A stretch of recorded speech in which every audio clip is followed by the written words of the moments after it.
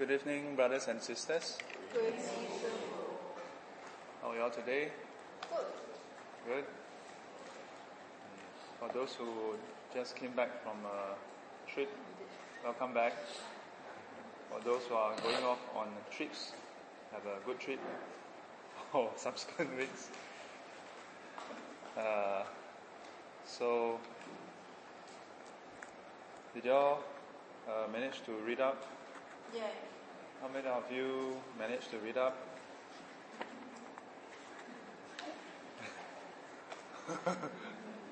Yeah.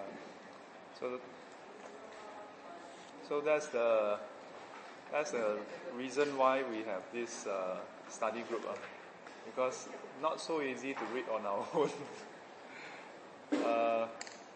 Have you all tried? How many of you have tried the podcast? How many of you have not tried the podcast? Okay, so the podcast is currently up to date.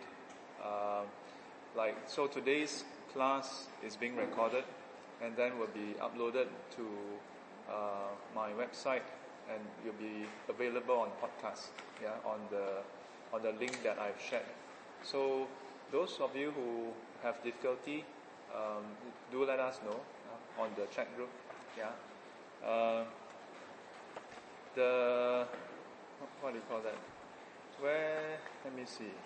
We are now at the chapter, The Bringer of Light. We stopped at page 54, I think. 344, paragraph 21. 50. Page 53, yeah.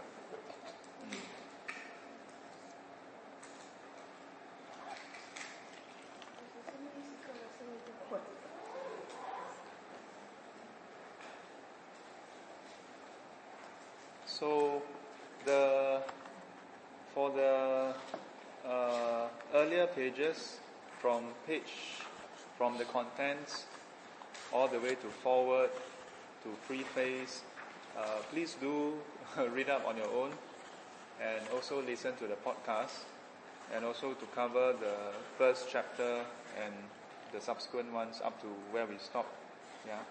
So in the past week, we went through this particular chapter where we learn more about the Buddha. In many of the accounts of the Buddha, where we maybe watch a movie or attend a talk, sometimes it's usually during Vesak Day that there is a display, or sometimes even a performance of how the Buddha as a Bodhisattva descend from Tushita heaven into the mother's womb, and then how when he was born there are certain amazing signs. Sometimes we may, as Buddhists, accept it as it is. Yeah. But so in this sutta is from the Majjhima Nikaya, Middle Length Discourses, Acharya Abhuta Sutta. Yeah, so in this sutta, the Buddha shared those qualities, or rather, he quizzed Venerable Ananda on what other qualities there are, and Venerable Ananda shared what he has heard from the Buddha about the qualities of the Buddha. Yeah, that is distinct and unique to him. Yeah, so if anybody asks you, how do you know that the Buddha walked 7 steps? Then you can cite this sutta and say, well, it is said in this sutta. Yeah? Whether or not you want to accept this sutta as evidence, that's another thing. Yeah? Last week I also mentioned about how I want you all to think about the qualities that is listed here. Yeah? Such as having been born, he was able to walk 7 steps. Yeah, never mind the description about the Buddha being received by the Devas first, then by human. Yeah, let's just talk about him taking 7 steps and then speaking. Yeah, I wanted from last week. I think I asked you all to go back and think about this. Yeah. So let's go through. Let me see. Yeah, no, you did ask me not last week, but long before. Yes. And when I read this part, especially for somebody as critical as Bhikkhu Bodhi, because it's very. Yes. Why would he accept all this? And in the introduction and all that, right? In the preface, he has always questioned about the how we must hold the standards of how we test the other religion toward Buddhism itself, and yet he is able to accept this. Yes. That puzzles me greatly. Yeah. So in the early part of in the introduction portion, he mentioned about the two images of the Buddha, which I highlighted in class last week, about how there's the historical Buddha where he's presented as being very human, being born and then living the life as a prince, going forth, and eventually attaining enlightenment. But even as a Buddha, he's presented as growing old and occasionally having sickness and eventually passing away, dying. So Very human. yeah, this is one side of the Buddha that is presented that he highlighted. Then he highlighted that there's the other aspect which presents the Buddha almost as a super being, someone who is almost beyond humanly qualities. In some ways I am with Venerable Bhikkhu Bodhi in that I think these two aspects together perhaps would give us an appreciation of who the Buddha is. However, I'm of the opinion that some of this description, whether true, whether historically verified or not, should not change the essence of his teachings. Take for example, the other day someone asked me this question about whether there are Buddhas in other world. Like in the Theravadan tradition, there is the recognition of Sakyamuni Buddha and the coming future Maitreya Buddha. There's also recognition of past Buddhas in a few of the suttas. However, in comparison to Mahayana Buddhism, then the numbers seem to not tally.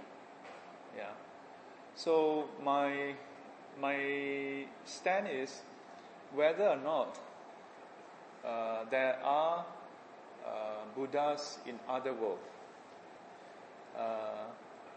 The truth or the fact remains that today, if you are attached to something or someone, and when that something or someone do not go according to your wishes, then to the extent that you are attached, you would suffer. You would be affected. How affected? It depends on how strongly attached you are to wanting that something or someone to go according to your wishes. That is still a fact. Whether or not there are Buddhas in other world or not. I would say that the same can be applied to these accounts about the Buddha being born and taking 7 steps. Whether he walked 7 steps or not, to me, in a way, is immaterial. There are some scholars who suggest that these descriptions individually relate to certain qualities and is being presented in this way. Take, for example, the way he's born.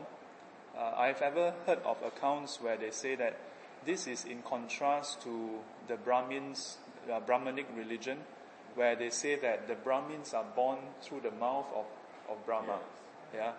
So there's this juxtaposition of how they present the Buddha's birth to highlight that, well, similarly the Buddha's birth is not ordinary in the sense that it leads to suffering, So if you look at it that way, Digha Nikaya 27, right? Specifically, that's the Guang Yin Tian Yeah. that specifically says that is rubbish. Yeah, Right. exactly. So the point is, in which case then, if you want to take it as a figurative counterpart, Yeah. then that's fine also. But to me, whether it's figurative or literally true or not, is immaterial. It's immaterial. So Yeah. maybe I'm attached to it. Be attached to this phenomenon. Yeah. That it is potentially, that it is presented as a sutta itself, right? Yeah. It could potentially be true. Yeah. In which case, I'm also okay. If it's true, it's true, lor. Yeah. But as I've shared last week, if you follow the podcast, I mentioned last week that today, if someone is born and then is able to walk 7 steps in KK hospital, and then start talking, Facebook already viral. immediately go viral, immediately probably our NEA or don't know whatever ministry will bring the child in for investigation, But to me, that will be all that this child is, nothing more. If this child do not later on attain enlightenment and be able to expound the way to enlightenment to the degree that the Buddha has, it is because of how the Buddha attained enlightenment and the degree where he's able to teach the way to attain enlightenment, and his skillfulness and so on, that we take refuge in the Buddha. Not because he was born in this way, to me. So that's what I think. I was wondering whether you all have any thoughts. Yes. Okay, one thought from you. If I were to see the Buddha or someone walk 7 steps when born and speak, 看到鬼啊走。看到鬼走。Yeah, seriously, if you see what's your reaction?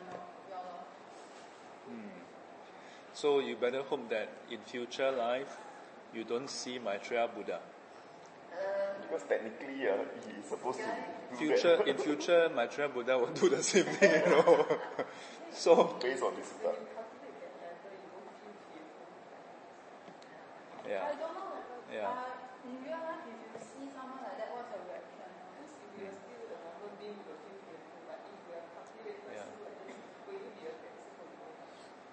Wow. Huh? Will you be afraid if you see somebody Born like this, Keys. Well, the first question one should ask is, why am I there to witness the birth? But in the event if I do see someone do that, and the child actually declare himself to be the way it's declared, I'll be like, well, okay, but first of all, can you explain the Nikayas first? In the Buddha's time, there was this lay disciple, a lady. One day, she saw the Buddha walk past, and she invited the Buddha in for alms round. So the Buddha came in, and then received alms. And after alms, it is quite standard in those days that after offering of food and after food is consumed, then the lay disciple will request for teachings. Not like today, usually, or just receive blessings and merit, and then okay, 送法师回了. But in those days, the disciples would actually ask for teachings. So then the Buddha started to expound. And you know what happened? Halfway through the sharing, the lay lady suddenly said, "Stop! You are not the Buddha." She made such a statement. You are not the Buddha. And the Buddha turned out really not the Buddha. It's actually one of the heavenly beings who manifests all the features looking like the Buddha. So on the surface, she has no reasons to doubt, so invited and do offering and asked for teachings. But through the teachings, she was able to distinguish, you are not the Buddha. And she dared to say, in the face of someone who looked like the Buddha, you are not the Buddha. And this heavenly being was cultivated to the level. Yeah, was in a way like dumbfounded and quickly withdraw. Then went to talk to the Buddha, talk to the real Buddha, and then repeated what happened to the Buddha. And the Buddha said, "You must know that lay lady disciple, she has already what you call that? Have already opened the Dharma eye. Yeah." What does that mean? That means Sotapanna and above. And above already, okay. Yeah. So you see, in Buddhism, many times we hear people talk about how they went to see this teacher or attended this talk and wow, how wonderful, wow, or just because people say that this teacher is enlightened or a bodhisattva or whatever, then we tend to just accept and believe, but not measure what the person said on his own merit. But in the Buddha's time, the lay disciples, perhaps I should also say that because she is already enlightened, she is not so easily duped like those who are, So, if you do see someone, let's skip the walk 7 steps part. If you ever encounter someone who claims to be enlightened or who is said to be enlightened, you shouldn't simply because there is such a claim then accept or refute the person. But you should then listen and ask for teachings and then compare with what the Buddha has said, whether in words or in essence, and then determine whether it's true or not. That is the correct measurement. So please turn to page 53, verse 21.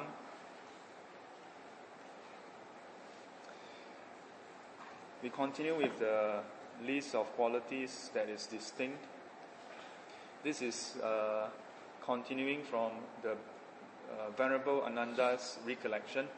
I heard and learned this from the Blessed One's own lips.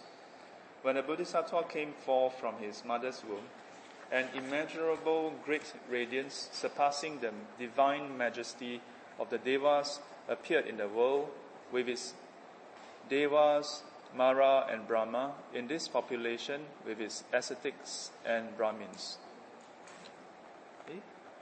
Somehow I have a feeling, this is similar to the verse 7. Yeah. With its devas and human beings.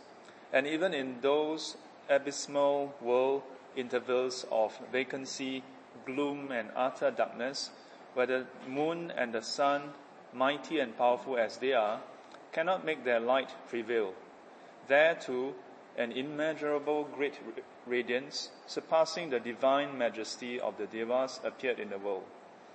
And the beings reborn there perceive each other by that light. So indeed, there are also other beings reborn here. And this 10,000-fold world system shook, quaked, and trembled. And there too an immeasurable great radiance, surpassing the divine majesty of the Devas, appeared in the world. That when the Bodhisattva came forth from his mother's womb, an immeasurable great radiance surpassing the divine majesty of the Devas appeared in the world. And again, the ...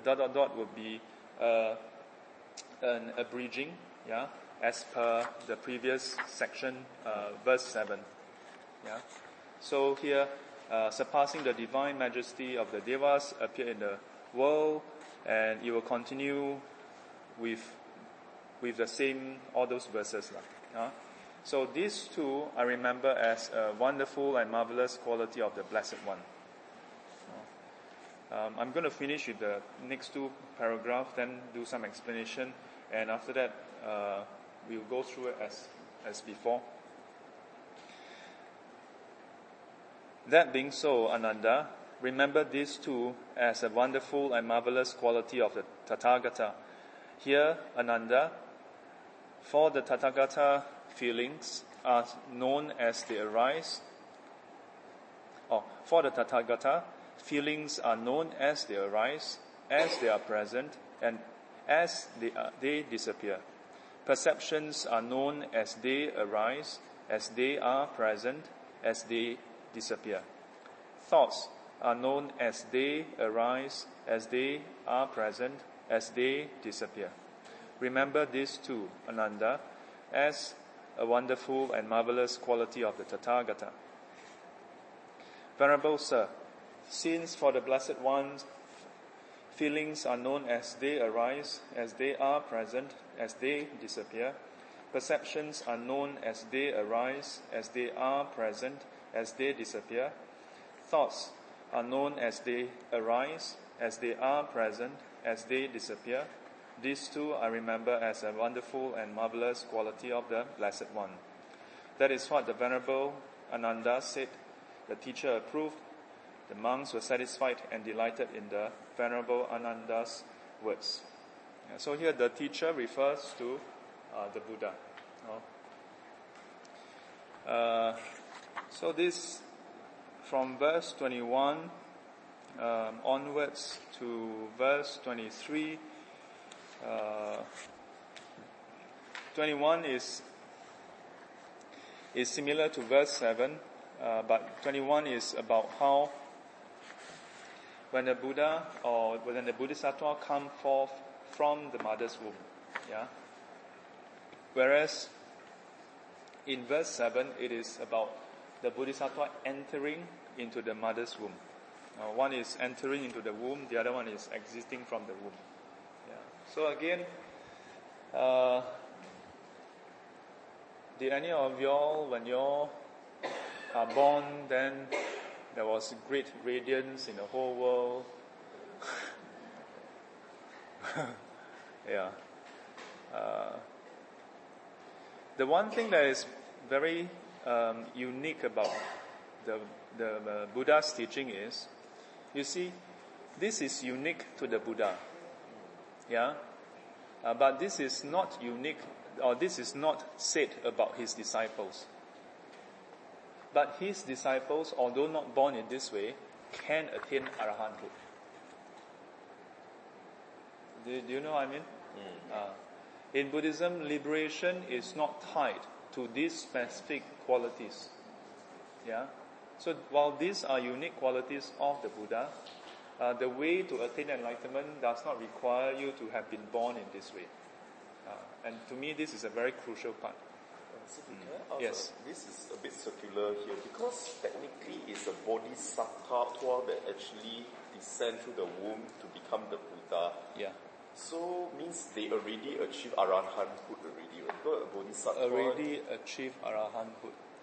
A Bodhisattva would have already achieved arahanthood. So, not necessarily so.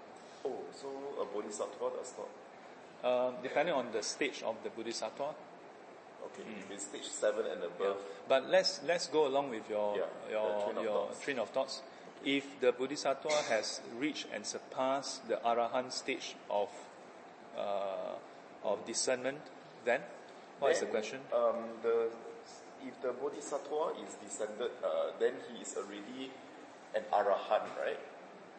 Already an Arahant. Okay, let's say, because in this case he is going to be the Buddha. Yes.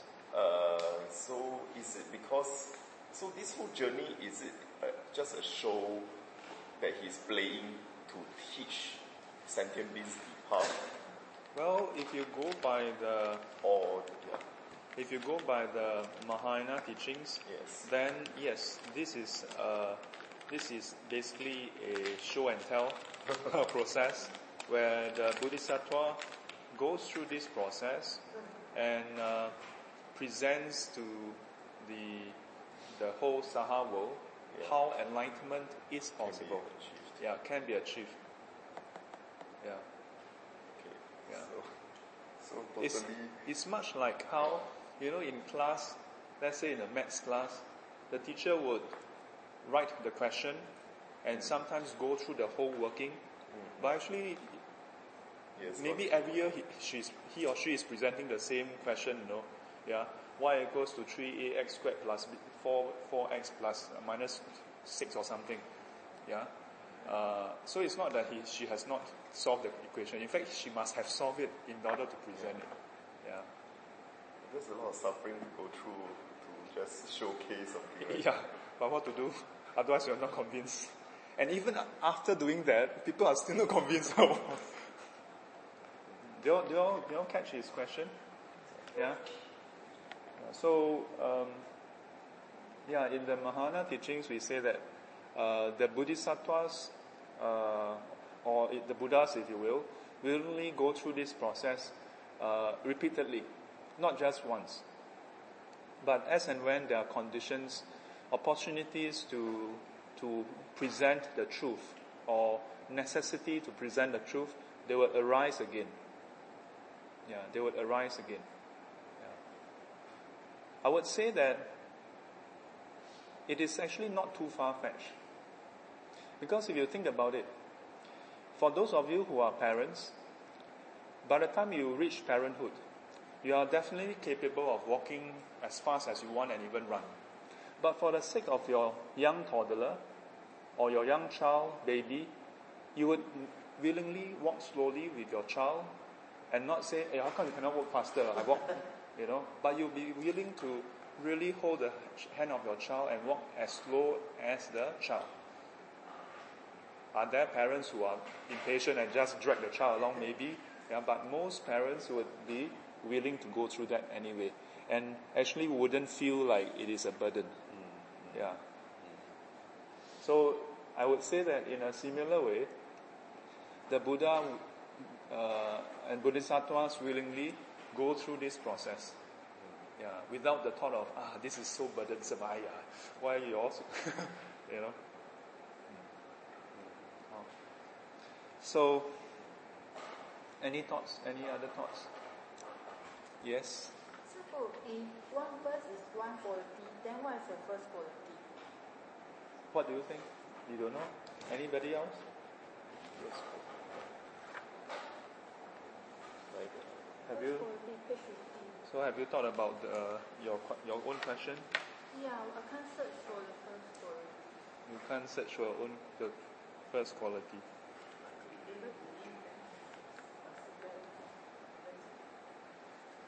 Yes, Lily. What is the first quality?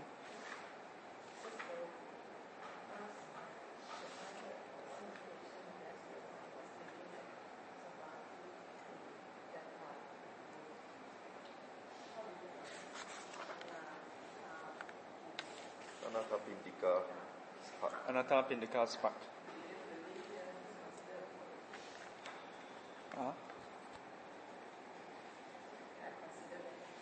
Hang on.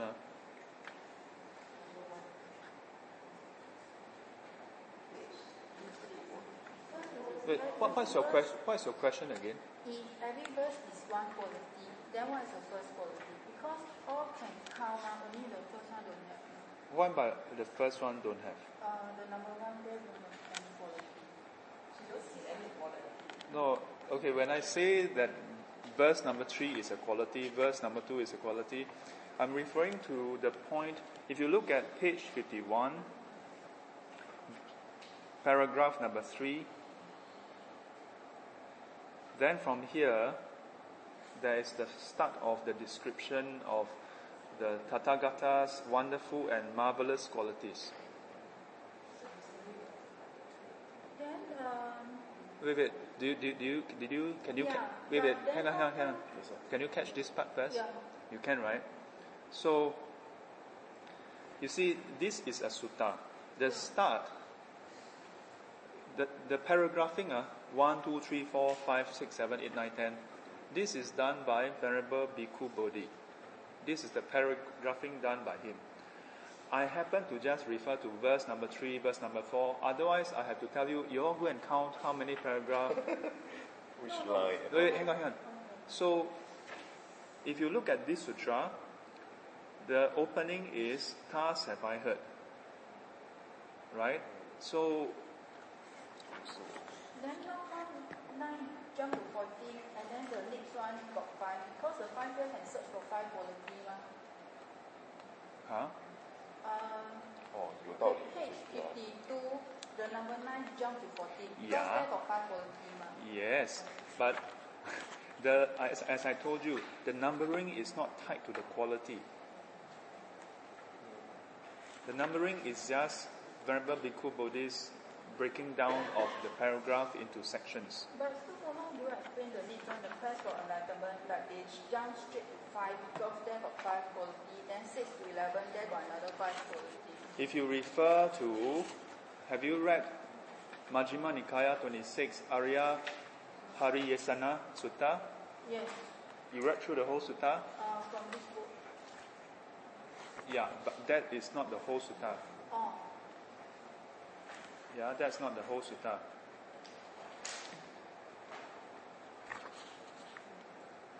That's a good spot. I never noticed that actually. If you let me just pull out Access to Insight for you all.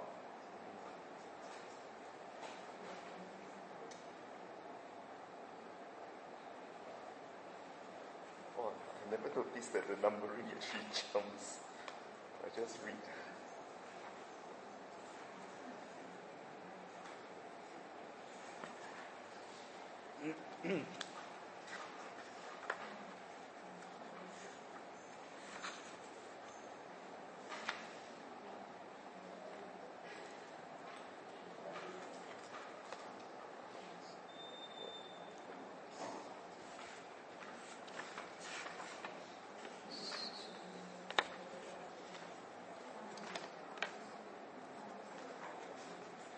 Okay, so you see, I've explained before. No, you can come and sit here. There's an empty seat here. Come and sit here. So you have every one of them to thank. So I have explained before that what we have here. Wow, I've explained before that what you have in this text are extract from the full sutta. Yeah. So if you were to go and refer to Majjhima Nikaya, number 26, Arya Pariyesana Sutta, the Noble Search, it would start with, I have heard that on one occasion the Blessed One was staying at Savatthi in Jeta's Grove, Anatta Pendika's Park or monastery, in the same similar way. Yeah. So Venerable Bhikkhu Bodhi is starting the quote from para 5 in his own paragraphing. Why can he do that? Because he has translated virtually the 4 Nikayas already. Yeah.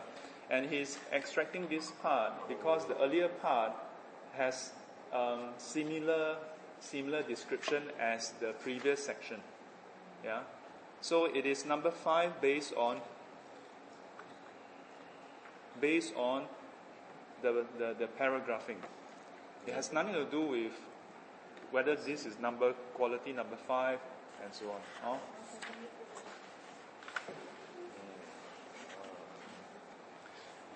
Any other questions? Yes, Lily? Ask verse 22, Uh-huh. paragraph 22. When they say the Buddha, they observe the feelings are known as they arise, Yes. present and disappear. Same for perception and thoughts. Yes. Is that how the Buddha observes themselves? They also have 5 aggregates. Yeah. That He has 5 aggregates, so rightly speaking, when we say he has 5 aggregates, conventionally that's how we say it, lah. Yeah. So as far as the Tathagata's 5 aggregates are concerned, he has this awareness. So when he observes himself, it's not like us when we react to it, but he just observes the arising, the present, and the cessation. Depends on what you mean by it's different, lah. Because for us, it's like, we if there's a feeling, we may react chain to another thought or Right. another feeling. Yeah. But for the Buddha himself, how is his reaction? He just observed the arising, present, and cessation. I would say that if we just look at the text itself, the Buddha is highlighting that as feelings arise, he is aware as they arise. Whereas for us, as they arise, we are not. Many times we are not aware, and we just, as you put it, we just respond to it, or we are oblivious of it. If it's a pleasant feeling or painful feeling, we respond to it. If it's neither painful nor pleasant, we are just oblivious of it. Whereas for the Buddha, he knows it as it arises. And from that process, then the Buddha wouldn't respond or react the way we usually react. Yeah. However, I want to make a distinction that it doesn't mean that the Buddha is just a bystander, like a CCTV recording everything but don't do anything. So as he observes, he also can react, except that he don't react out of greed, hatred and delusion. That's the key thing. Not so much that the Buddha simply don't react. So that's one key distinction. Yeah. Any other thoughts or questions about this part?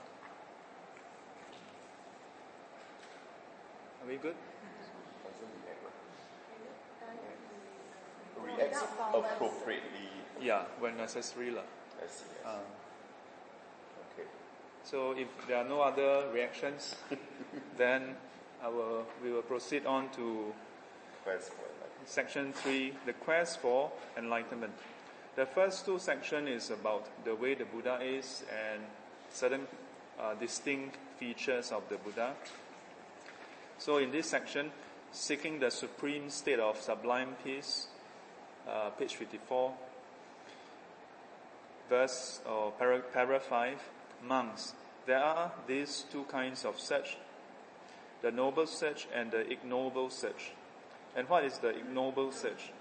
Here, someone being himself subject to birth, seeks what is also subject to birth. Being himself subject to aging, he seeks what is also subject to aging. Being himself subject to sickness, he seeks what is also subject to sickness.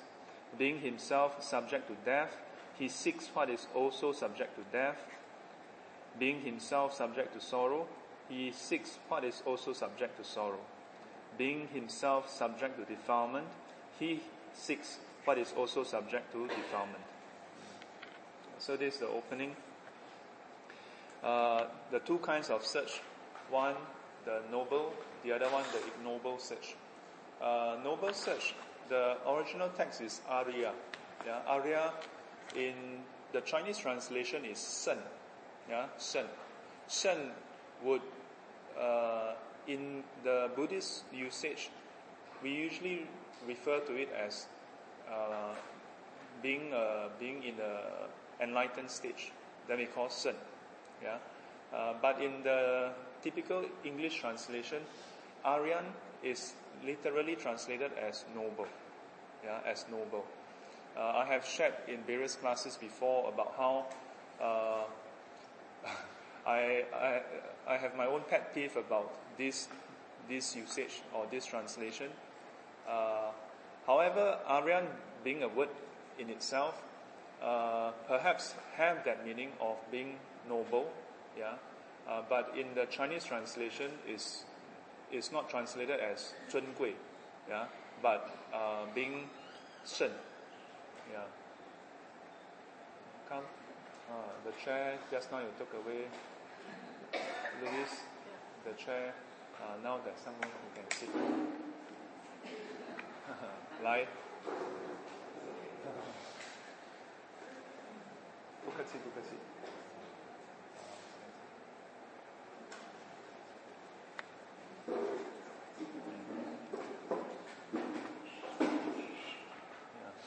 So, the description here starts off with the ignoble search. Yeah, and there's two of his disciples who had similar reflection, but not the ignoble way. Venerable Sariputra and Venerable Mahamoggallana, the two of them I've shared before about how while they were having these few days, like 3 days of like watching some performances that they actually set up, then after the first day, on the second day, at the end of the second day's performance, when they went back, they actually reflected and considered these actors.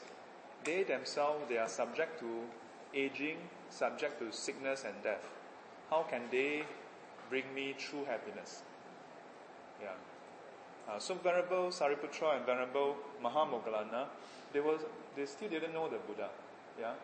But while they were in the midst of enjoyment, you can say that, while they were in the midst of watching a movie, in those days not a movie, a play, if you will, they were able to have this reflection.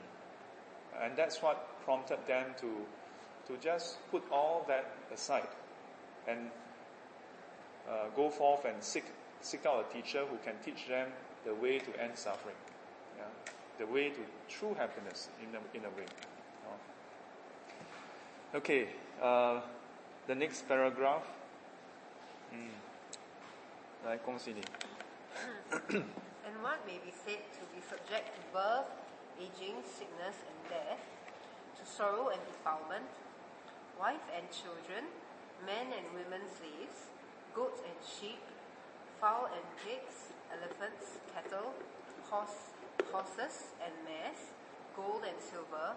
These acquisitions are subject to birth, aging, sickness, and death, to sorrow and defilement, and one who is tied to these things, infatuated with them, and utterly absorbed in them, being himself subject to birth, to sorrow and defilement, seeks what is also subject to birth, to sorrow and defilement. Thank you. So, the first part gives only, let me see, 1, 2, 3, 4, 5, 6. Birth, aging, sickness, death, sorrow, defilement. Then, after that, goes through a list of different items that are subject to birth, aging, sickness, and death, to sorrow and defilement. So, the following, wife and children, men and women, slaves, and so on, all these are subject to birth, aging, sickness, and death, to sorrow and defilement. So don't read it and just think that it's listing out these items alone. It is highlighting that these are what is subject to the very problem. And if you, the implication is that if you were to seek out this list, wife and children and so on, they are not free of birth, aging, sickness, and death, not free of sorrow and defilement. So if you seek them, they cannot bring you freedom from birth, aging, sickness, and death, from sorrow and defilement. This is the key thing here. Okay, so inside there is all the ... It's an expansion of what is being elaborated. Now, I want to highlight also that here it says wife and children. There are many times where the focus seems to be on women, but it's because in the initial part of his teaching, it was primarily to the monks. Because the nuns came in later when he went back to Kapilavastu, and then his foster mother, Queen Maha Prajapati, joined the order. And even then, the Buddha don't always hang out with the nuns and give teachings to them. He just go wherever he would be. And it's just that at that point in time, there were typically monks around. So many of the teachings would seem to be directed towards men and then referencing women. But in many suttas where it is it is also reference to nuns, then the Buddha would highlight the attachment to man and so on and so forth. I want to highlight this. And you can see that following wife and children, then there's mention about men and women slaves. So it's not simply just one-sided, all about women being a problem. No. Okay? The last thing I want to highlight about this section is you'll notice things like men and women slaves, goats and sheep, fowl and pigs. But do you all have goats and sheep at home? Huh? You have? The fridge. Soft toys. Here is talking about real goats and sheep. Hello. Not real. Elephants, cattle. How about gold and silver? You all have your own gold and silver. Yeah. So, you should know that this is the Buddha just listing out what is common at that point in time. And it's just a subset. Yeah, just a subset. So, today you should, when you go through this reflection, extend to cover everything and consider, hey, this thing that I have, this thing that perhaps I'm attached to, is it also subject to birth, aging, sickness and death? Yeah. When it comes to physical item like gold and silver, will gold and silver fall sick? Not really, isn't it? Yeah. So the sickness here refers to it like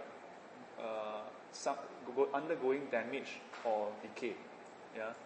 So don't assume that handphone can fall sick.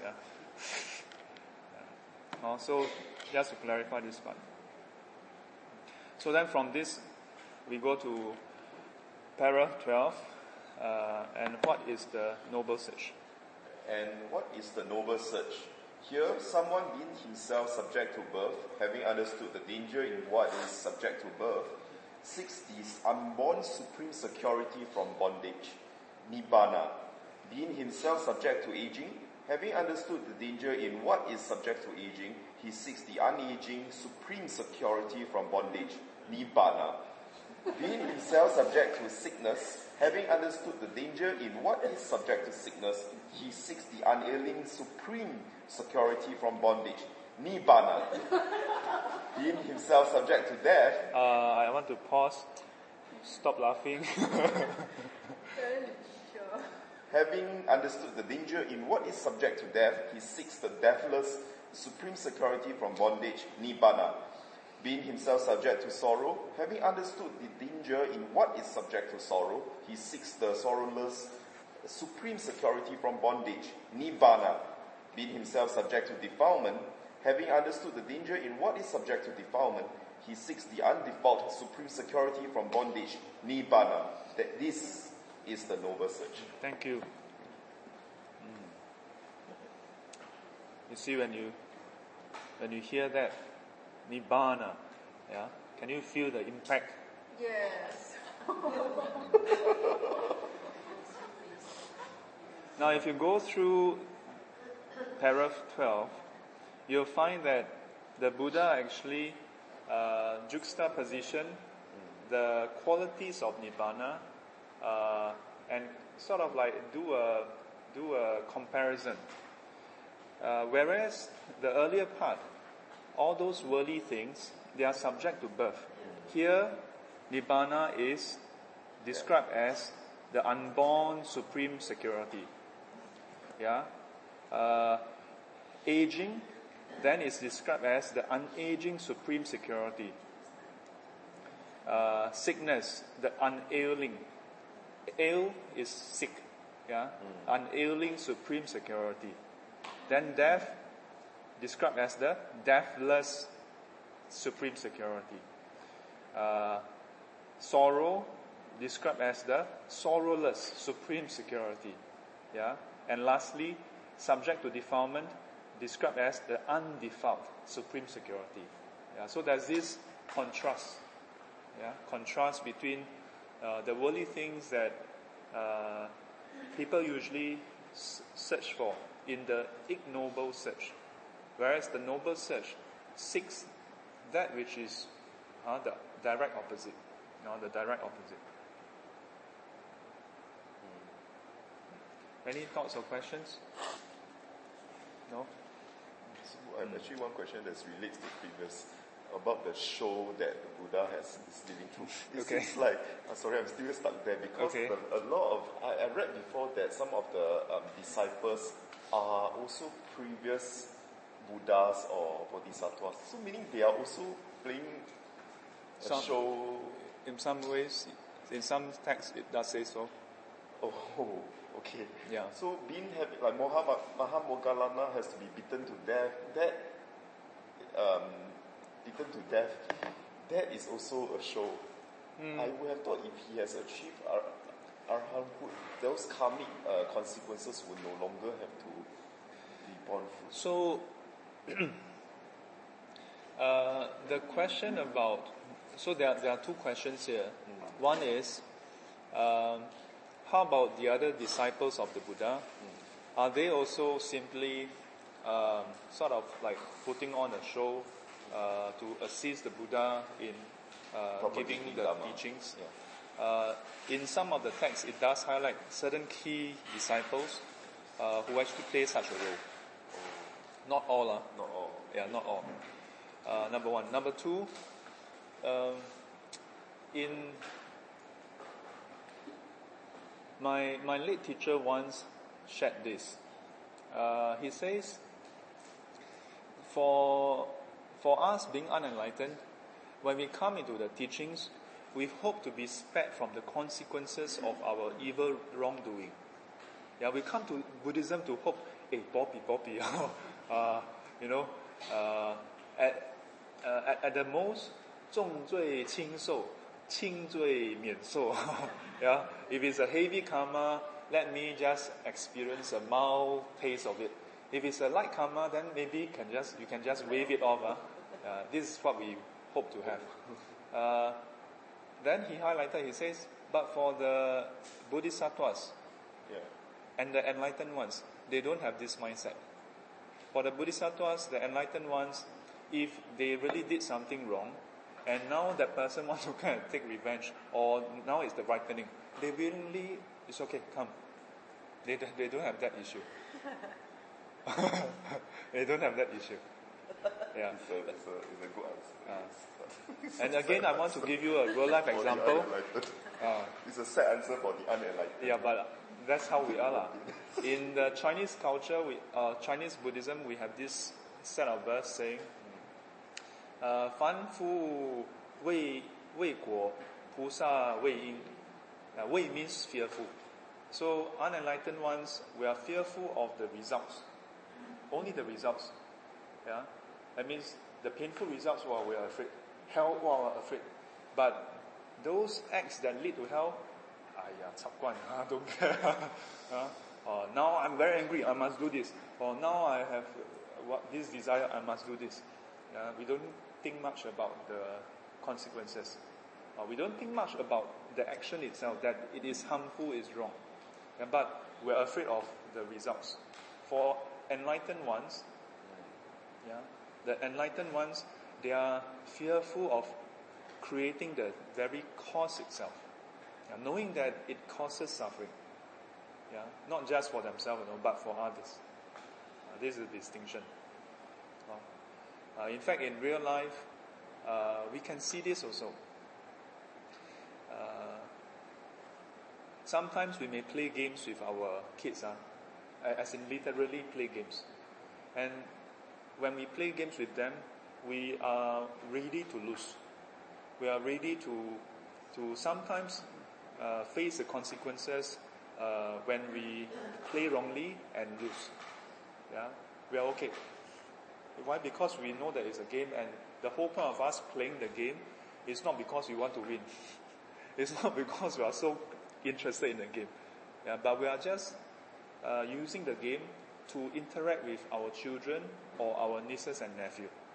And through that game, we are hoping to sometimes build rapport, sometimes to teach them some qualities. I always recall how last time I played dam, or what we call checkers, with my uncle. And there was once or twice I warned my uncle. And I went to my mom and said, "Wow, wanya kuku eh." And then my mom looked at me and laughed and said, "Aiya, kuku nyo lu lah." And I was quite upset, I was like, "No, I won it through my own effort, But my uncle never said anything. He said, "No, you're very good." So, actually, if you ever see this happening, you should not disclose it. You understand? You should not disclose it. Because there's a reason why that uncle let the nephew or niece win. It is to build up the rapport. You won't disclose it if it's really disclosed, then the kid would feel like, feel worthless, Yeah. But of course, in the case of my mom, she was, I like to think that she was concerned that maybe the son's ego would become too big. So we have to use wisdom. So, ignoble and ignoble search. Billing, the next paragraph. Monks before my enlightenment. Months before my enlightenment, while I'm still only an unenlightened bodhisattva, I too being myself subject to birth, sought what was also subject to birth, being myself subject to aging, sinners, death, sorrow and defilement. I sought what was also subject to aging, sinners, death, sorrow and defilement. Then I consider thus, why being myself subject to birth do I seek what is also subject to birth? Why being myself subject to aging, sinners, death, sorrow and defilement do I seek what is also subject to aging, sinners, death, sorrow and defilement? Suppose that being myself subject to birth, having understood the danger in what is subject to birth, I seek the unborn supreme security from bondage, Nibbana. Suppose that being myself subject to aging, sinners, death, sorrow and defilement, having understood the danger in what is subject to aging, sinners, death, sorrow and defilement, I seek the unaging, Ailing, deathless, soulless, soulless and undefiled supreme security from bondage, Nibbana. Thank you. So this paragraph would be what Venerable Sariputra and Venerable Mahamoggallana reflected on. Yeah, that why should I seek that which is the problem? Let me seek something. Look for a solution. Yeah. So this is the path. When they say unenlightened bodhisattva, again, is meaning stage 6 and before, or actually in this case it's just like a stage 0, a lay folk like us that take a precept to be a bodhisattva, but not even stage 1. Because I remember you said stage 1 is already Stage 1 is enlightened already. Enlightened already, right? Yeah. So here there are probably some context involved. Yeah, I believe here will refer to that he has not attained Buddhahood. That means at that point in time he has not attained Buddhahood. And Buddhahood means stage 10, No. Specifically, in this context, is referring to that before my enlightenment, you see. Here, his enlightenment referring to Buddhahood, specifically Buddhahood. Yeah. So here, when he says, I was still an unenlightened bodhisattva, he's referring to him still practicing the path and not a Buddha yet. Not Buddha yet. Yes. But already enlightened. But as to which stage, this is not apparent, and I can't commit to which stage he is in. With reference to this part of the text.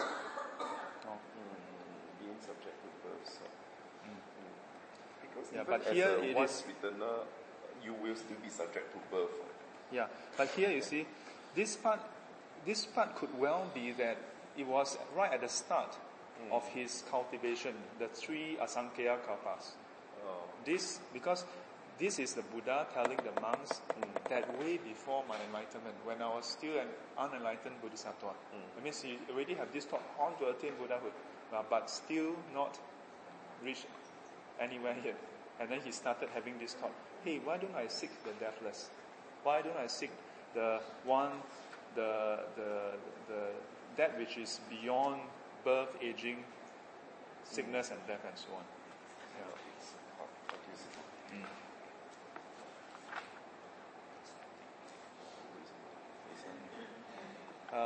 This series of texts, rightly speaking, should refer to his final birth. If you look at the following sections, should refer to his final birth. Yeah. So if you consider, when he was a prince, he saw the different sights. Yeah. He saw the 3 sights, which is aging, sickness, and death. Then he saw an ascetic. And in this process, then he considered, how can I be free of aging, sickness, and death? Yeah. So these are the reflections and these are the thoughts that came about. And ultimately is what compelled him to decide, why don't I seek that which is beyond birth, aging, sickness, and death? Yeah, so the unenlightened part refers to him not having reached Buddhahood. Okay. Any other questions or thoughts? Yes. This Buddha, in that this last life here, Yes. went through this stage to show us that we follow this and attain enlightenment. Yes. So if he, before that, has already this wish as a bodhisattva to get until he reached this stage, which means the previous life, he would have also been doing the same thing, and maybe haven't reached enlightenment. Doing the same thing. Prince, this last life here, then he became a prince and then he became a Buddha. Let me hold my thought first, and your question, and then, So, if that's the case, if that's the case, then during his childhood until he became enlightened, wouldn't he have remembered or known what he has been practicing all his so many other lives? Okay. Would he have known? I mean, that's the question. Yes, he should have known. So if he should have known means he's still going through this searching and going and practicing all the different extreme and go through that stage. To highlight, and that's where, in some cases, it would appear controversial. But that's where the Mahayana text highlighted that, that's the whole point. If he don't go through all that, he would not be a convincing person for those who are practicing extreme asceticism. Because, and in many ways, I would, like, last time when I heard that, I'm like a bit contrived. I feel that, personally, I felt that it was a bit contrived. Like, why must he go through all the trouble? But later, when I read through the 4 Nikayas, except for Anguttara Nikaya, which is an anthology, then I chance upon one particular sutta.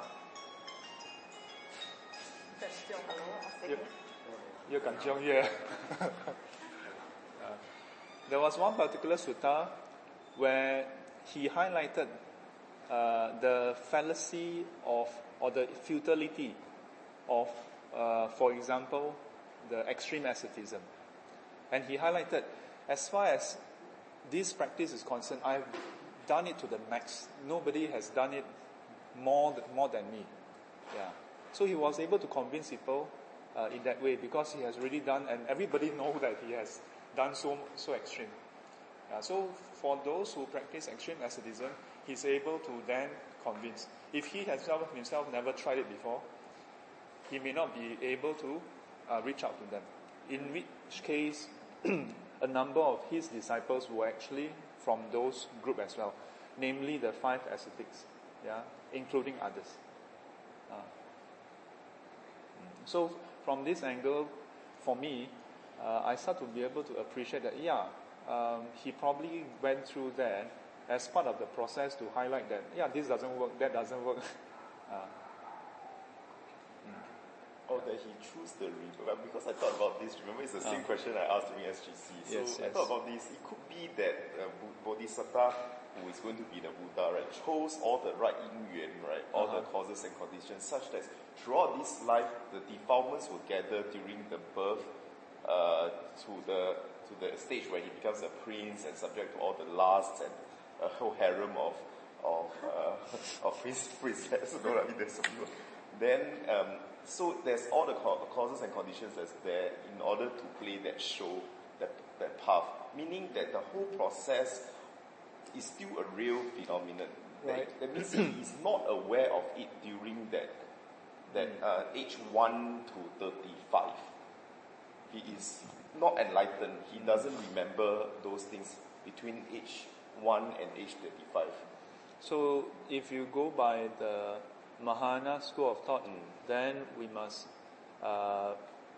state very clearly that he is actually aware. So Mahayana school says that He- age 1 to 35 He is is aware. aware. In fact, in some texts, he even highlighted that this is not the first time he attained. He put on this display. Yeah, this is not the first time he do the demo. He has done the demo many times already. Okay, so the Mahayana text, okay. Yeah, quite clearly state that clearly states this is not his first time putting on the demo. But if he's aware, why would he get married? Well, show- that's the process. Yeah, to show to the people that even if you're married, you still can. But Sifu, how about Theravada? Well, Theravada, do I need to explain? Theravada No. is basically that, yeah, he was a prince, he attended he saw the 3 sides, and then saw the 4th, he left the family life, practiced, and attained enlightenment. Then what Wilson said is it's not possible that after he attained enlightenment, then remember everything. Huh? I mean, after the age 35, when he really attained enlightenment, Uh-huh. then he remember all the past things. Is that what No. Wilson said? So I think Sifu is saying that from the No. Mahayana point of view, She's quoting what you said. Yeah. yeah, that's But actually not what. that's not what you said. Yeah, what I say is basically when the Buddha Buddha was was born, born. after he say all the 7 the steps, the miracle, then He's- after that he He seemed to forgets. forget. He seemed to Yeah. become like a Forgets, and normal then child. slowly gather the defilements. Yes. But in the Theravada's text, it's quite clearly that he grow. So Bhikkhu Bodhi actually is Theravada. Yeah. So He's technically, Theravada. he believes that he actually said all that, and then he become a prince, but not remembering all the past lives. Right? But Bhikkhu only Bodhi. after he attained enlightenment. I see. Yeah. Yeah. So he only remembers after he attains. Yeah, So- that's actually what I'm saying. Yeah. Fundamentally, as far as this category of questions are concerned, there are these 2 schools of thoughts.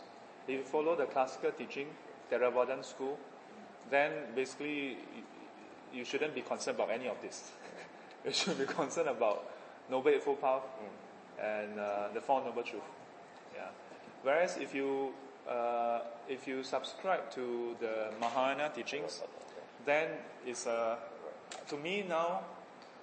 In the past, I'm half-hearted with the Mahayana Bodhisattva path. Honestly speaking, I'm like, this is a bit too far-fetched, Yeah, and honestly, for a long time, even after I ordained, I'm like, no, I think I'll just stick to the Pali Canon. Yeah. But over the years, I start to see that the Mahayana Sutras presents a framework that is actually not so far-fetched, and actually gels up and links up a much larger picture. I must say that I'm perhaps strongly influenced by my late ordination teacher. One thing he posed to us, he says, if you consider that the Buddha cultivated for 3 Asankhya kalpas, for many, how long? And how can, if you compare that with just observing, let's say, the 8 precepts for 1 day, 1 night, the marriage should be much more. Then how can it just culminate in 80 years of lifespan? And that's it, boom. Yeah. So he suggests that the merits is immeasurable. Yeah? And most importantly, that in the Mahana framework, when a person cultivates up to stage 10, known as the Jue Pusa, that means a bodhisattva with equivalent realization as that of the Buddha, that is the point where then, okay, in a way, sometimes in class I will mention about how then the bodhisattva would go to the waiting room, and then I joke about, it's not, okay, key thing, it's not like you will go to waiting room with a number and then, what is your number? Wow, 32768. Oh, mine is 1024. Yeah, it's not that. Yeah, but the bodhisattvas, once they have reached stage 10, then the thing that the remaining thing that is needed is the conditions of sentient beings. It's the conditions of sentient beings. When there are conditions in sentient beings to learn from a Tathagata, then the bodhisattva would, and they don't fight, whoever have the conditions, they will arise, and then they would go through that process to restate the Four Noble Truths. In the past, I don't know why, but I have a lot of questions about all this. Yeah, but today I see this and and I will tell you, it's just like a person having finished a course in NIE, NTU, is a full-fledged teacher. But until the term start, he or she don't function as a teacher. Until the posting to a particular school, she's not a teacher in function, but he or she has the full qualities of a teacher. Yeah, what is this teacher waiting for? Waiting for the students to come to school. Whenever there are students coming to the school, then the teacher will appear and teach. And when the class is over, finish. And each year, the teacher will explain the same thing again because there are new students, and will again explain as though, like this is the first time she's explaining. Yeah. So this is my understanding now. But I must highlight, I don't see it as a requirement that everybody must accept this framework. Because having gone through that process myself, I don't see a point to shoehorn you all into this mindset that you all must accept this. Everybody will have your own path to come to that. Hey, now I can see that, this is really the way. In the Heart Sutra class, I would often draw the one line and then 3 Asankhya Kappa. And then I will highlight that for us, this seems a long time. You practice, finally you attain Buddhahood. But today I see that this whole chunk, 3 Asankhya Kappa, is actually just the start. Because after that, then 世世常行菩萨道. On and on, the Bodhisattva is ready to sometimes appear as a Buddha, sometimes appear as a lay person, sometimes appear as an unenlightened and act like unenlightened. If that is what it takes to teach someone, they would willingly go through that. Whereas for us now at this point, Buddhahood very, very good and very difficult. So to me, this macro picture within the Mahayana school is what I consider a very comprehensive picture. But if you feel that it's a bit, like fly across your head, feel free to stick to the classical teachings and just focus on Four Noble Truths, Eightfold Path. After all, there are many people who ask the Buddha, so what happened after enlightenment? The Buddha says, don't worry about that part. Worry about getting enlightened first. Yeah. Okay? So, para 14, Lily.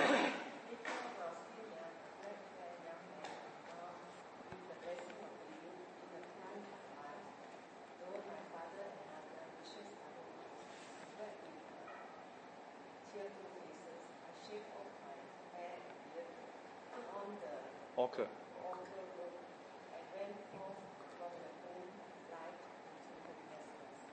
Thank you. So you can see that this section here is about the Buddha ultimately living family life. But when you see this description, when I first read this sutra, I was like, oh, so it's not immediately. But you must realize that most of the time we learn about the life of the Buddha either through some performance during Vesak Day or through some movies. So usually in movies it's very shortened. Yeah, something that happened over a few years is shortened over a few scenes.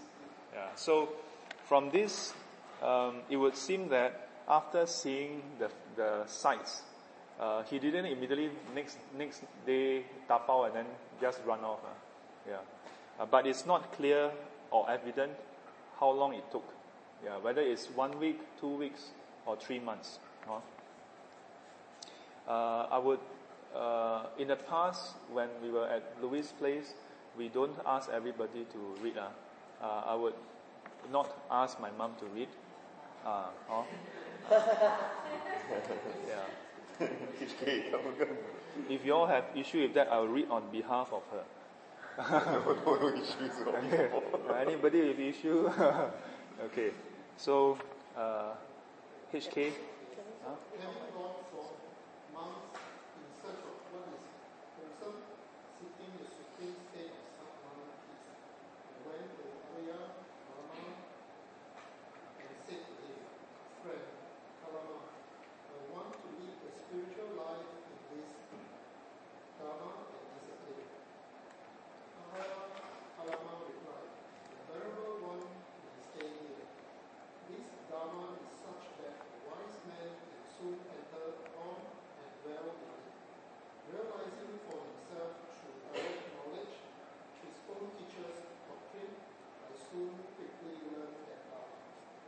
As far as mere lips reciting the rehearsal of this teaching went, I would speak with knowledge and assurance and I claim, I know and see, and these will others to be likewise.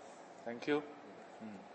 So, as we have read before or seen before in various accounts, the Buddha, after leaving the home life, went to find first learn under two teachers, Alara, and then secondly Uddaka. So Alara Kalama, and he went to him, asked to learn Dhamma and discipline. The Pali term would be Dhamma Vinaya. So in the Buddha's time, there's no such a concept as, learn your religion or something, Dhamma referring to the principles, the teachings.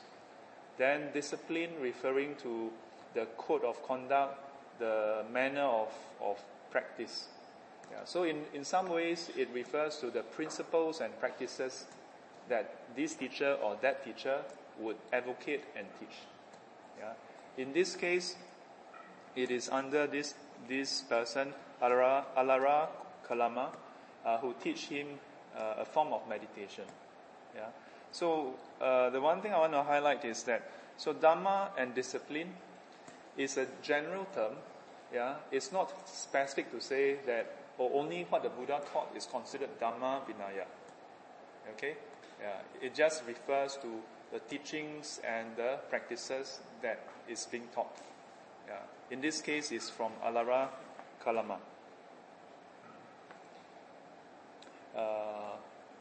Jialing, yes. I consider that it is not the mere faith alone that Alara Kalama has. By realizing it for myself with direct knowledge, I enter upon and dwell in this Dharma. Certainly,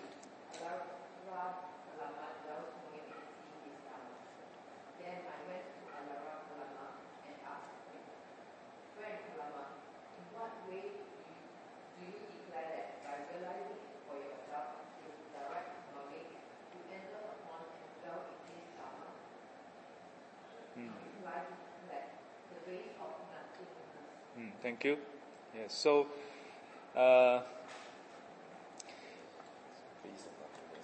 this is base. This base of nothingness is the third level of attainment, as far as the four bases are concerned.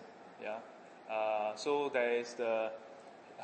This is where there are some parts of the Buddha's teaching I learned in Mandarin, then some part in English. Yeah. So this is what we call the 四空定. What you call 空无边处定, 实无边处定, 无所有处定, 非想非非想处定. This is the 无所有处定. Yeah. Then the last one is, okay, I will explain in English, okay, don't worry. Yeah. So the first one is base of infinite space. Yeah. Base of infinite space. Second one is base of infinite consciousness. The third one is this base of nothingness. And then the fourth one is base of neither perception nor non-perception. Yeah. This four is considered the formless concentration because the focus itself has no physical form, as compared to the form concentration, where the way to practice, you start off with something that is physical. Now the link between form and formless concentration is extremely interesting. Yeah. So to give you a brief, is it okay for me to go to describe to you all the brief connection? Yes, please. Okay. So it's very interesting to me. I don't know whether it's interesting to you, but let me just humor me a while. So consider this. If now we were to say, focus on, let's say, this paper towel. Yeah. Don't consider the oil stain on it. Let's say we don't use the paper towel. We use this, okay? And let's just focus on the part without the grooves, okay? And if you can find one part that is very uniform and white in color, and if I were to say now, try to capture the image, yeah, of whiteness, okay, and just imbue whiteness in your mind, yeah. You stare at it for a while, and then you close your eyes and try to perceive maybe just a small spot as a start, yeah. And if you do this repeatedly until you can mentally capture an image of the white spot, yeah, and then slowly in your mind at will be able to display this white color circle, if you will, and over time gain mastery. In what sense? Such that you can permeate this white disc larger and larger until you can encompass your whole field of vision. Yeah? At will. Up to the point where when you open your eyes, you can even consider everything to be uniformly white. Okay? To that degree. Yeah? Then such that when you are in concentration, you just bask yourself in this whiteness. And in this whiteness, because everything is white, then there's no reason for you to have likes and dislikes. Yeah. And then the mind can become super calm, super tranquil, and becomes focused, and then you can reach very deep state that we call jhana. Okay? And then if you can maintain that with stability, up to the point where you can encompass an infinite space with this whiteness. Yeah. And I'm sort of jumping a few steps to say, okay, you reach all the way to fourth jhana, where you are able to maintain this very stably. From this point to the formless base of infinite space is where, take for example, now if I were to say, consider a circle. Yeah. If I just say consider a circle in your mind, how do you do it? Maybe in your mind you draw a circle. Yeah, so then, if I were to say, consider a space occupied by a circle.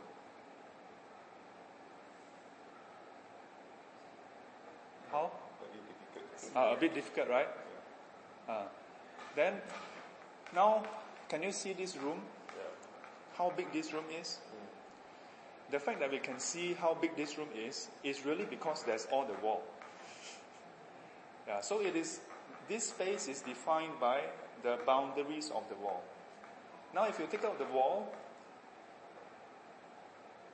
it may be a bit hard. Without the wall present at the first place, it's hard to simply say, okay, maybe this is like 20 by 15 or by 10 meter kind of room. Hard to visualize. But now that you know roughly this is how big it is, now I say, okay, visualize a 20 by 10 meter wide room. You can use this as a reference, but ignore the walls. Yeah. So similarly, from the fourth jhana to, I'm laughing, not laughing at you, I'm laughing because it's exciting for me. So then to the first state, base of infinite space, it is similar. Once you are able to encompass all infinite space with whatever physical object that you use to focus yourself, then you remove that. The space occupied by the physical object is the base of infinite space. Now, before you can do that, it don't seem to make sense. And so I gave you the example of the room as a reference. Yeah? But the room is not infinite. But in the case of the four formless concentration, the first one is linked to the form concentration in this way. You must first be able to encompass infinitely, then remove that physical object. The space left behind is the base of infinite space. So it's meditating at the on that empty space. outside that our anchor of meditation. Yeah, the empty space is the anchor. But it's not the outside physical space, no.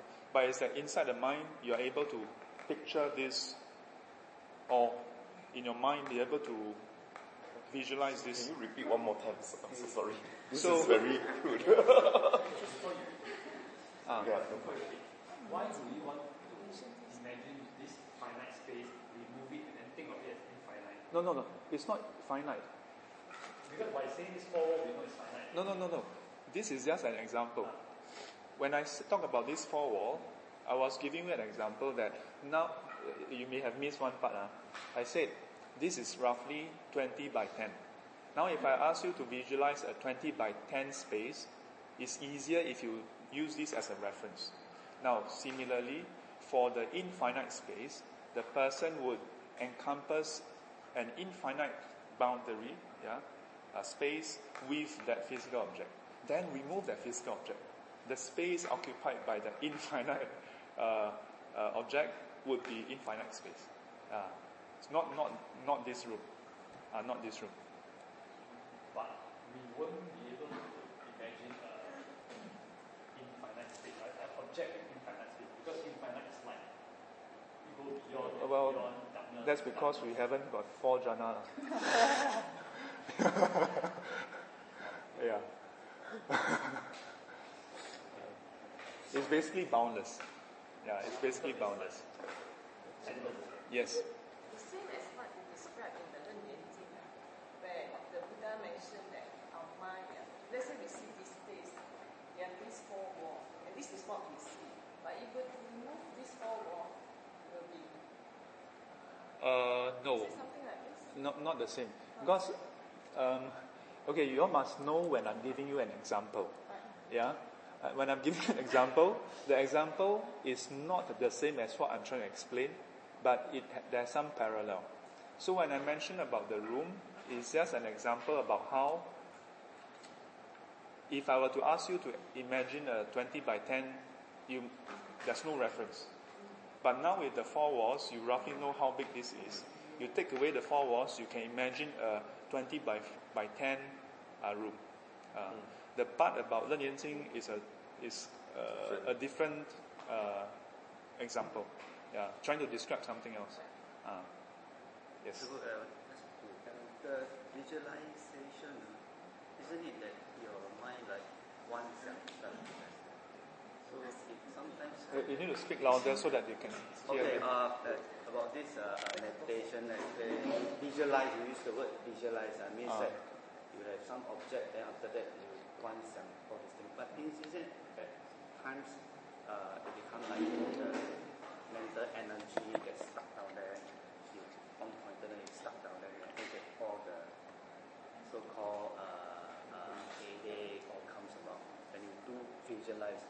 But what's the difference between this visualize and really 放空 Those 放空 means like totally feel nothing like that, just empty like that all the way.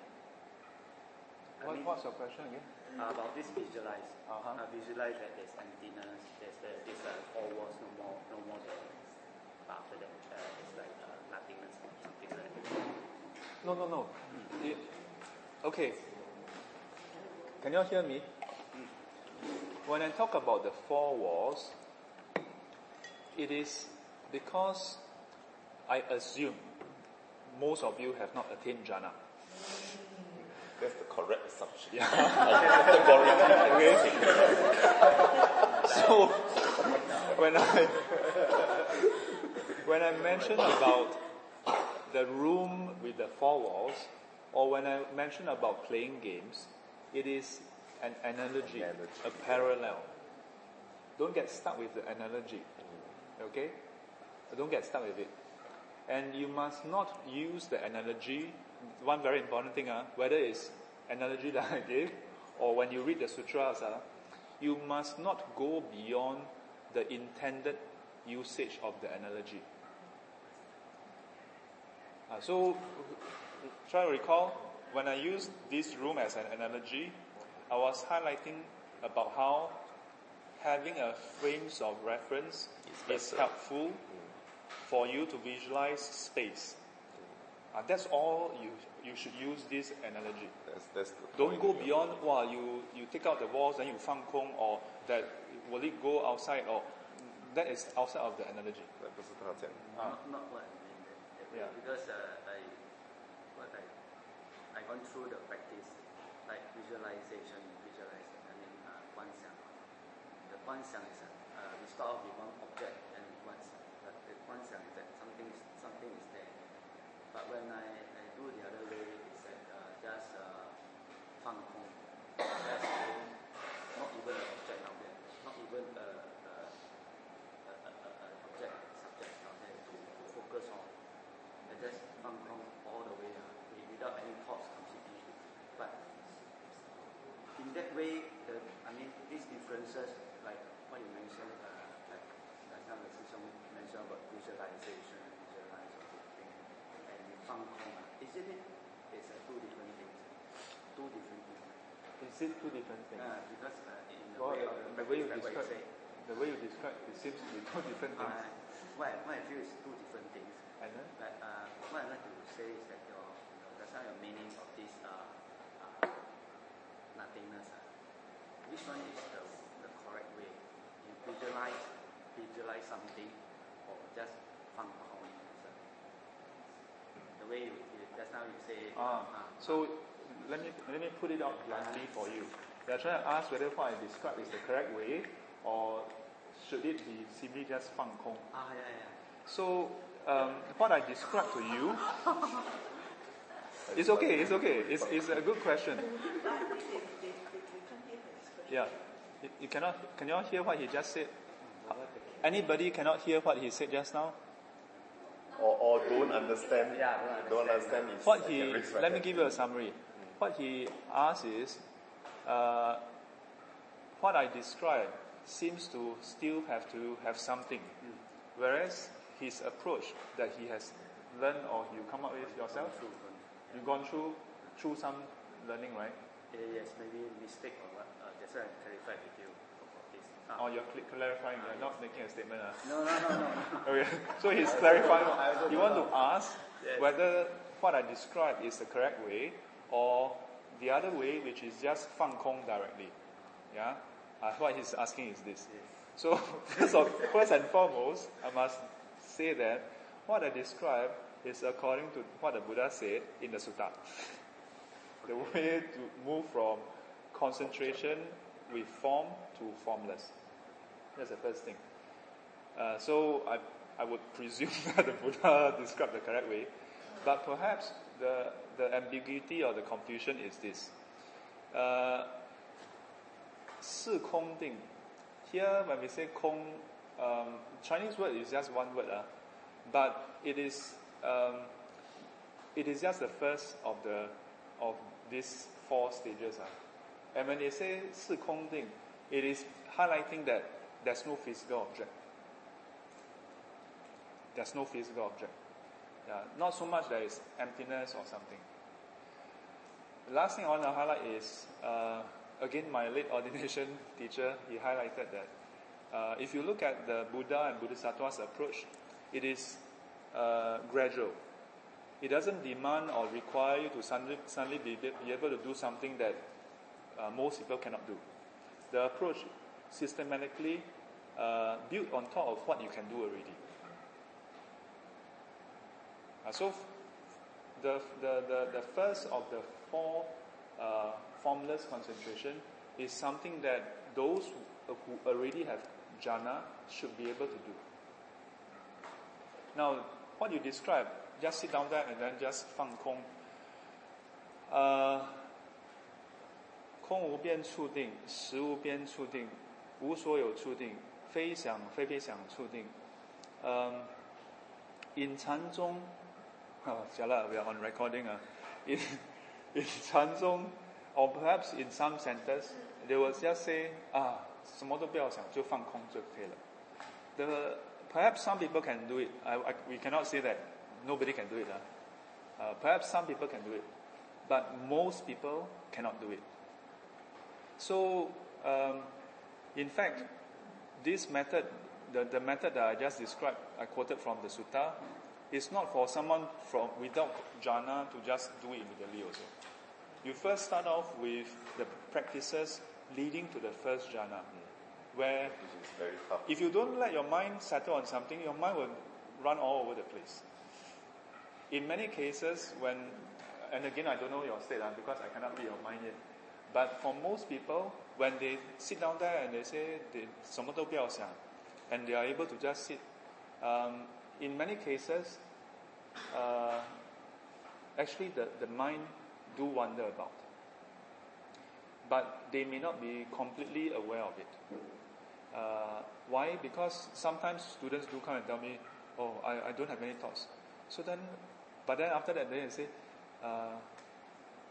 I ask them, so then what do you do? Then they will tell me, then I sit down there and I wonder, wow, how come I have this? How come, so no more thoughts, I said, then there's a thought, You know what I mean? So the very, and this is not just picking on the person, but it's that we sometimes have a lot of questions or thoughts, but we don't realize that these are thoughts. So for most people, not advisable to just sit there and 放空. Because you're just 胡思乱想. And you know the best is one student who described that one day I sit and then there was a point golden in color. Then 师父, then I went to go and investigate. I said, Then I go inside. Then I see, wow, all gold color. Then I go inside. Wow, then there's then describe. At some point I said, wait, stop. Those are the thoughts by itself. And the person still think that he don't have 妄想. You know what I mean? Yeah, so, but I don't know your stage. Question is whether it's correct. Correct. So anyway, No stage. yeah. So in Buddhism, in Buddhist practice, right? Actually, if you look at the Nikayas, in fact, if you look at Mahayana Sutras that directly teach Samatha Vipassana, it doesn't talk 放空. 放空 you cannot find in sutras. Because ultimately, enlightenment is not 放空.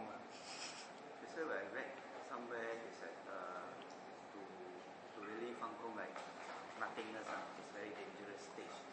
It's a dangerous stage that to attain, where you will not come back. Into a very high stage. You need to speak louder so that they can hear what you are saying. Otherwise, they start chit-chatting already. Huh? Or use the mic. I forget what I say. See lah. Yeah. Okay, so anyway, let me proceed. The gist of it about what was asked is, the thing I want to highlight is, you all must know the context. Here, the Buddha started off living the home life and then learned under Alara Kalama. That's the first teacher only. Then he subsequently learned under Uddaka. Yeah, and each one he find that it doesn't lead to enlightenment. That's why he moved from Alara to Uddaka, and from Uddaka then he went to extreme asceticism. So if you ask me, attaining this state, is it correct? Of course, we can say that it doesn't lead to enlightenment. Yeah, but I'm just describing to you what the Buddha has described in other sutras about reaching this state. So let me quickly move on to explain the 4 stages again. So once a person can encompass infinite space, fine, good. Yeah. If a person were to stay in that state, then it's also very blissful, and basically it's just empty space. Yeah, in the mind it's purely empty space. So nothing to agitate the mind. Yeah, but beyond that, then you remove even the space, left only with consciousness that was encompassing this space. Because when you are conscious of the space, there is that consciousness that is conscious of this infinite space. Now you remove the space, left only with infinite consciousness. Second level. Now, one could again ask the question like, what's the point of all this? Yeah. Well, in the Buddha's time in India, there were different practices. There were different practitioners, and even though in the Buddhist teaching we say that the formless concentration is not ideal for attaining enlightenment. Yeah. In fact, you don't have to go this way. Yeah.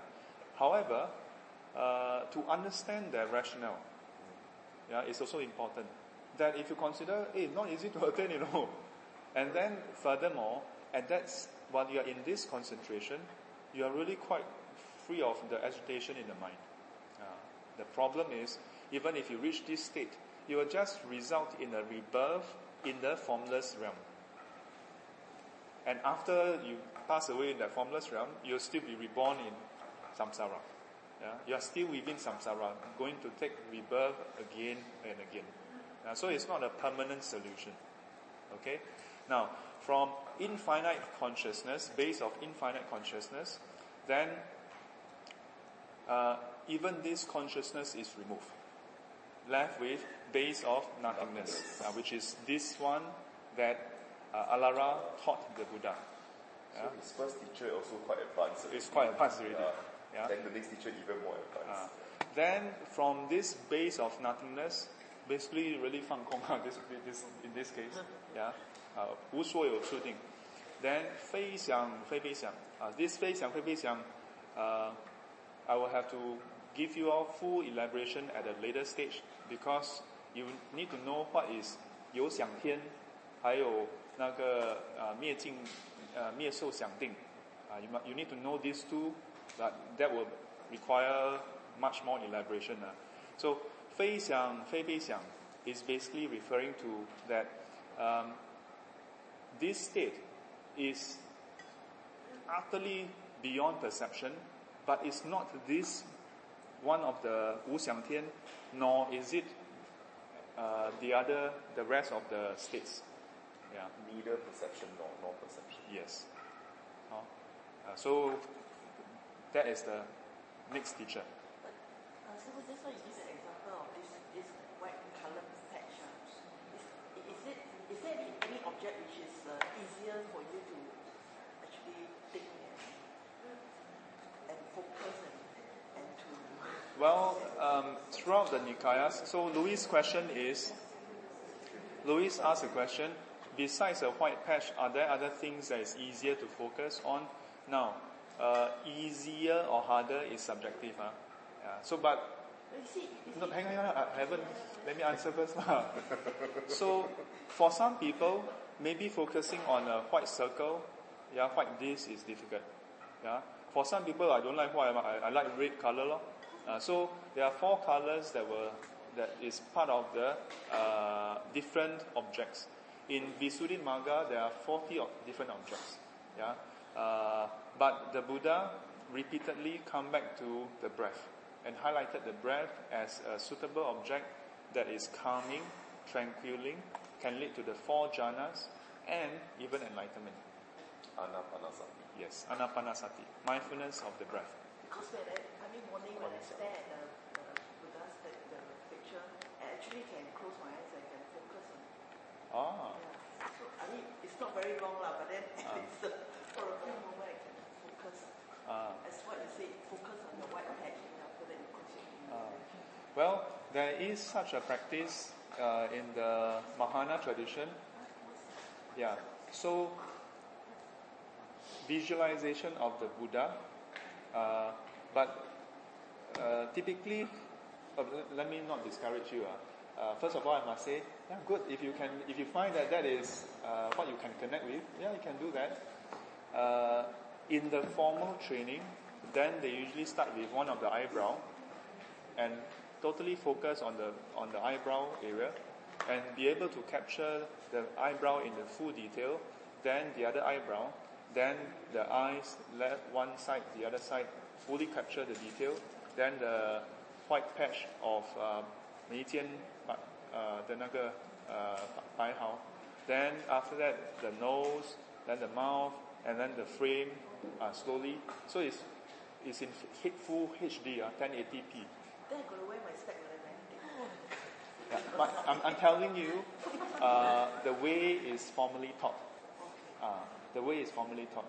It's not to see, because right? It's to visualize in specific details. But you must see first, right? You must see first, okay. because you cannot see the Buddha Nama, only can see statue and the images. But I'm telling you, the formal training that I have, I never trained in this before, but I have heard of how it's done. And so, typically when we say we visualize Fo Xiang, the Buddha image, it's basically just roughly look at it and then, in my mind I can see. Also quite good, but the formal training is in full detail.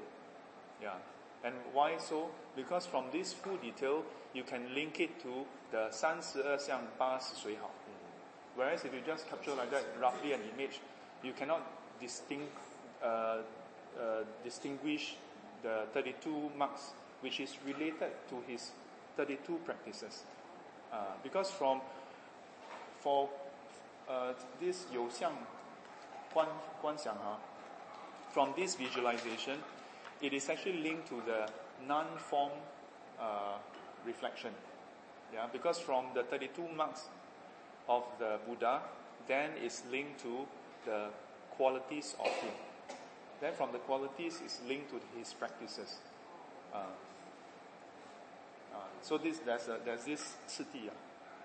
But if at a certain stage, if you find that, hey, you just look at the Buddha and you can calm you, then okay. Beyond what I described, then what is useful is you open your eyes, you see the Buddha. You close your eyes, you can see the Buddha. Then you open your eyes, you see Wilson. Instead of seeing Wilson, you see Buddha also. Wow. Not that he become Buddha, but you see him as a Buddha. Wow. Then you open your eyes, you close your eyes, you still see the Buddha. You open your eyes again, you still see Wilson, but as a Buddha. Then when someone scold you, you open your eyes, you see Buddha. Then it effectively helps you overcome your defilement. Okay. 1 hour, 84,000. Who is next? Still, there's 3 minutes left. Up to 9:30, right? Up to 9. Huh? Oh, 9 up to 9 o'clock. Yeah. 9:30. Yeah. Oh, just now already 9:10. Then I thought I still got time. Okay. So it's up to 9 o'clock. Yes. Confirm. Very sure. Okay. So we stop here at the third last paragraph. We will continue on the second last paragraph of page 56. Do you have a sticker? You have?